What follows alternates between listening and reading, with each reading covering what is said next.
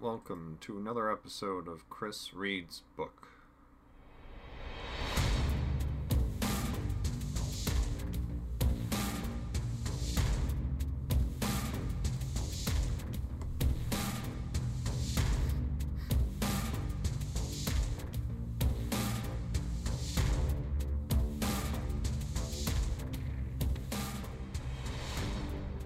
Welcome to this week's episode of Chris Reed's Book. I am your resident author, podcaster, Chris Pullman. Thank you for tuning in. As I've been doing for the last few podcasts, the last couple weeks, I will be reading to you 2 chapters out of my newest novel, Linda's Cal Exit. I have started querying this to agents. If one of them responds favorably, I will let you know. I think I'm going to have more luck with this novel than I did my first and second, which were both science fiction novels. I'm just finding a lot more agents who are willing to represent this sort of fiction rather than sci-fi. So hopefully I have a better chance with this and actually start becoming a published author. That would be really neat for me. In the meantime, that is why I am recording this podcast, to try and get my work out to you, my listener, in a more consumable format. Since I haven't published this yet, I'm making it available as an audio podcast, so you can listen to it on the go, on your way to work, from work, at the gym, whatever. If this is your first time listening in to this podcast, I would suggest you go back at least a few episodes to the beginning of Linda's Cal Exit. Since it is a serialized novel, each chapter builds on the information from the last, basically. I would listen to those first. You can do that either by going over to iTunes or your favorite podcast application and searching for Chris Reed's Book, or you head over to my website, narclaninc.com. That's narclaninc.com. There, click on the podcast link. Go down to the Chris Reed's Book page, click on that, and then there on my page for this podcast, because I do a few, will be all the raw MP3 files of all my back episodes. So you can either stream back episodes right off the web page or download them. Either way. Let's jump into chapters 7 and 8 this week. So I'll start with 7 and then read 8. "Now I agree with you," said Mala, watching the footage on the TV. It was a week before Halloween 2017, and National Guard and Reserve Army units were now being ordered to disperse protests. They had grown in recent weeks, and, amongst other signs, now included state-specific #USExit banners. Oregon, Washington, California, Nevada, New Mexico, Texas, Minnesota, Wisconsin, Michigan, Illinois, almost the entire Northeast, even Florida, were all seeing very large-scale protests in their largest cities and capitals, all with signs from "Not My Present" to "WisExit." It was quite a sight to behold, especially when the cameras would then swing up the street to where Kevlar-clad troops, backed by APCs, would be advancing down the street against the protesters. So far, the protesters had peacefully dispersed. However, the head of the WisExit movement had said that they would refuse to back down. And so that is where the networks all had their cameras and drones. Madison, Wisconsin. The whole team was watching what was happening via live streams, TV feeds, and updates on their various social media channels. As the guard units closed in, those in the room joined hands. The units closed to within 500 meters. Then 250, then 100. Then the TV went black. "Ladies and gentlemen, we've received word from our reporters there in Madison that their television signals are being jammed. For some reason, we are still able to get internet broadcast signal from the site, so please stick with us as we try to bring up our live GNN stream on air," Gwen Graves said as the camera switched back to her. "Why would somebody try to block the TV?" Mala asked. "Simple," Barry said. "They don't want what they're about to do to be televised." There on the live stream, the troops kept marching, even as the protesters stopped. Over the audio, someone was saying through a loudspeaker, "You have been ordered to disperse by the President of the United States. He has declared that this protest is inciting unrest, and so shall be dispersed." He repeated the message. Then the first rank of guardsmen came into contact with the protesters. Some swung up their rifles, striking the civilians in the head. From somewhere, there was a weapon discharge. "No," Charlize said under her breath. "Weapons fired! Weapons fired!" the loudspeaker voice said. All at once, the soldiers lowered their weapons. "Return fire!" "Shit," Kyle said as the soldiers opened fire on the protesters. Many fell as the rest began running away. The protest fell apart in chaos. "Who fired first?" Linda said. "It appears that someone opened fire. Our crews on site cannot confirm where the first shot came from," Gwen Graves said, "though at this point it does not seem to matter. The protests are obviously trying desperately to get away from the gunfire coming from the National Guard unit." "What do we have?" Linda said to anyone.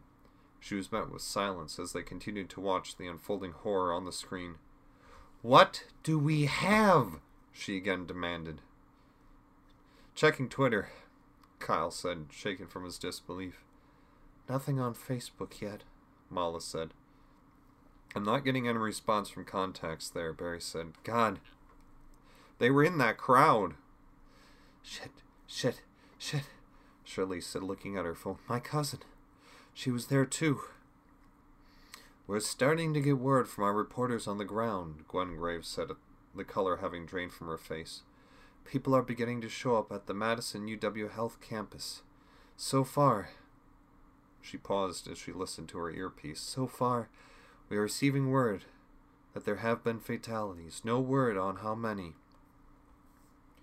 "I didn't want this," Linda said aloud. "Not like this. Never like this." The APCs were now past the original line of protesters and continuing down State Street, away from the Capitol building. Left behind were bodies, all of them protesters. Soldiers with Red Cross armbands worked their way up the street, checking on each one. Every once in a while they would call for a stretcher, but not often. Trevon threw up. Mala was whimpering. Barry was still checking his email and texts. Kyle was frantically sending out public tweets and DMs. We will be back after a short break," Gwen Graves said as the screen went to a commercial. Immediately, Linda's phone rang. It was Gwen. "Hello?" Linda said in a haze. "We need you down here," Gwen said. I can't," Linda managed. "My staff, they need me." "Then get on your cameras and get your crew to hook into us," Gwen told her. "We have to get your face on TV now." "What's going on?" Linda asked, trying to claw her way through her mental fog to make some sense of the situation. "What's going on is you're wasting valuable time, Linda," Gwen replied. "Get on the air." With that, she hung up. Linda lowered her phone and looked at it.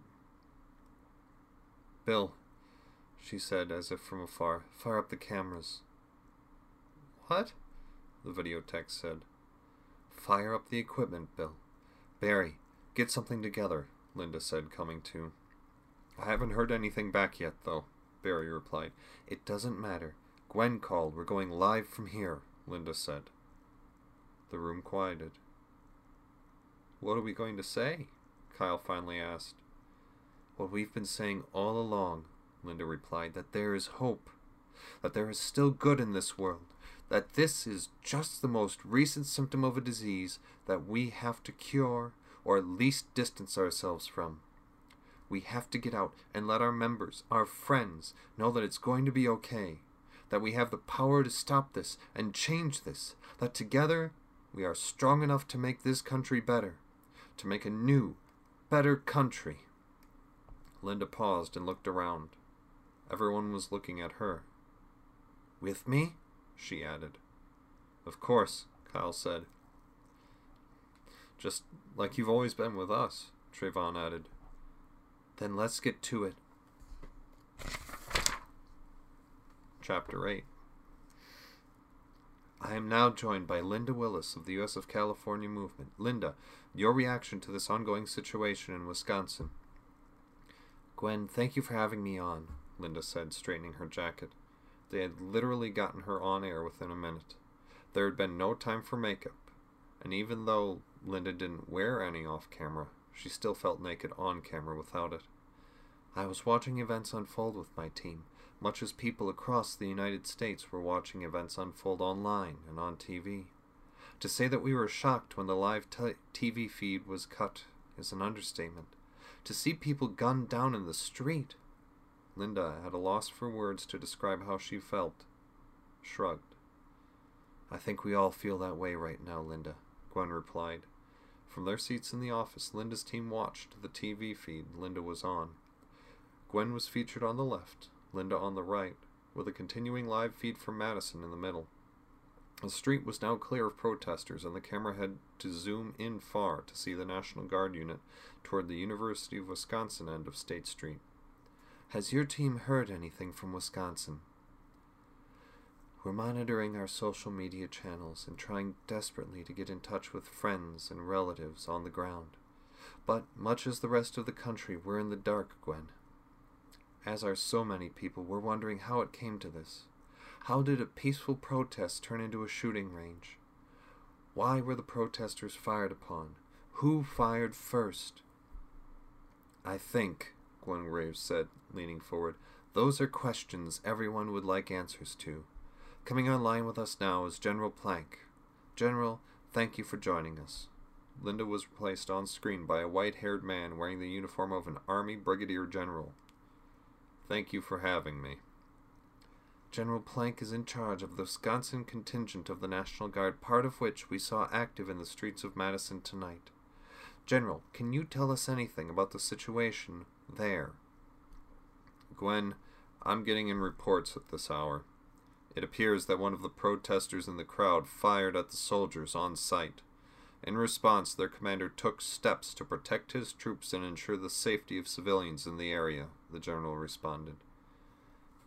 Do you know for sure it was a protester who fired first, sir? Gwen asked Plank. We are certain that the commander on the ground acted in good faith for the protection of his troops and the civilians in the area, Plank replied. Sir, Gwen said, writing down some notes, do you know why there was the television blackout prior to the shooting? I am unaware of any devices deployed by the protesters that could have blocked all the television signals that way. Though, if they were going to attack my troops, it would make sense for them to do so, Plank replied. Sir, you sound very convinced that this was a planned attack by the protesters. Do you have any intelligence to support that? Gwen asked. Gwen, my troops would not have acted rashly or without orders. Therefore, it must have been the protesters who fired first, the general responded. Linda, Barry said urgently. Since she wasn't being featured on screen, Linda waved Barry up to her. I just got this. He showed her his phone. There, in Facebook Messenger, was a video taken from within the crowd of protesters. It was from the moment the National Guard member was ordering the crowd to disperse. Watch on the left side of their line, Barry said, pointing. There, a soldier's weapon discharged, the starburst clearly visible. It was not aimed at anyone, but it had discharged. Linda looked up. Does anyone else have this? Can we corroborate it? Charlie stood. Yeah, my cousin. She was off to the side where that shot came from. I have a still from her video. Charlize showed Linda her phone. There, again clearly visible, was the same soldier, his weapon mid-discharge. Good. Get these videos uploaded. Everywhere, Linda said. They'll be blocked from some sources. Get them up everywhere so that they stay alive. General, I'm sure that they had their reasons, but we have reports coming in of deaths, Gwen said, as the general was speaking to her. Would you expect my troops to act against their own self-interests? Plank said. Gwen, if I may cut in, Linda said, facing the camera. Linda, go ahead. Now wait, I won't be bulldozed, Plank began to protest. General, please, just a moment. Linda, I saw some activity there. What do you have? Gwen said. Gwen, we have video coming in from Madison that clearly shows it was a soldier's weapon that discharged. That was what started this bloodbath. It was a soldier's weapon, not that of a protester, that initiated this incident, Linda said. That's hardly likely, Plank replied, now sharing the screen with Gwen and Linda. We're uploading a video and still image to all of our websites and social media platforms now. The two corroborate each other. It was an unintentional discharge from what we can see and was not aimed at anyone. However, it was a soldier's weapon, Linda said. I'm told that we have online access to the video, Gwen said. We're reviewing it now. General, any comment at this point? After a moment of dead air, Plank said, I'm going to need to check with my superiors, if you'll excuse me. Of course, Gwen replied. In fact, I think we'll cut over to a quick commercial break as we review the footage from the U.S. of California team. Please stay with us as we continue to cover new developments from Wisconsin. As the commercial started, Gwen added, Linda, our television feed from Wisconsin just came back up after you announced your find. Well then, Linda said by way of a reply. I think the conversation just changed in an entirely unexpected way, Gwen said, nodding. And those were chapters 7 and 8.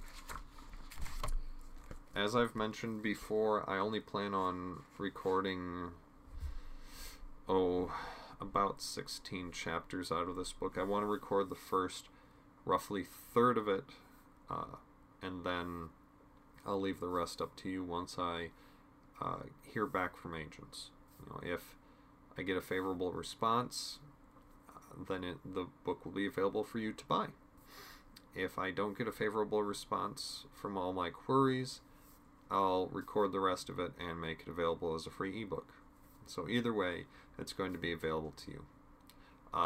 As I've mentioned in the past, I am recording basically on my lunch hour, and I'm going to cut this pretty quick. I already mentioned where you can find my podcasts earlier in this episode. The dog wants to go out. Also on that website, though, narclaninc.com, on the Chris Reads Book page, you can find ways to connect with me by Facebook, Twitter, or by email. Please find me there and let me know that you're listening. Thank you very much for tuning in. I hope that you will do so for the next episode. Until then, have a great week, a great weekend, and keep being awesome.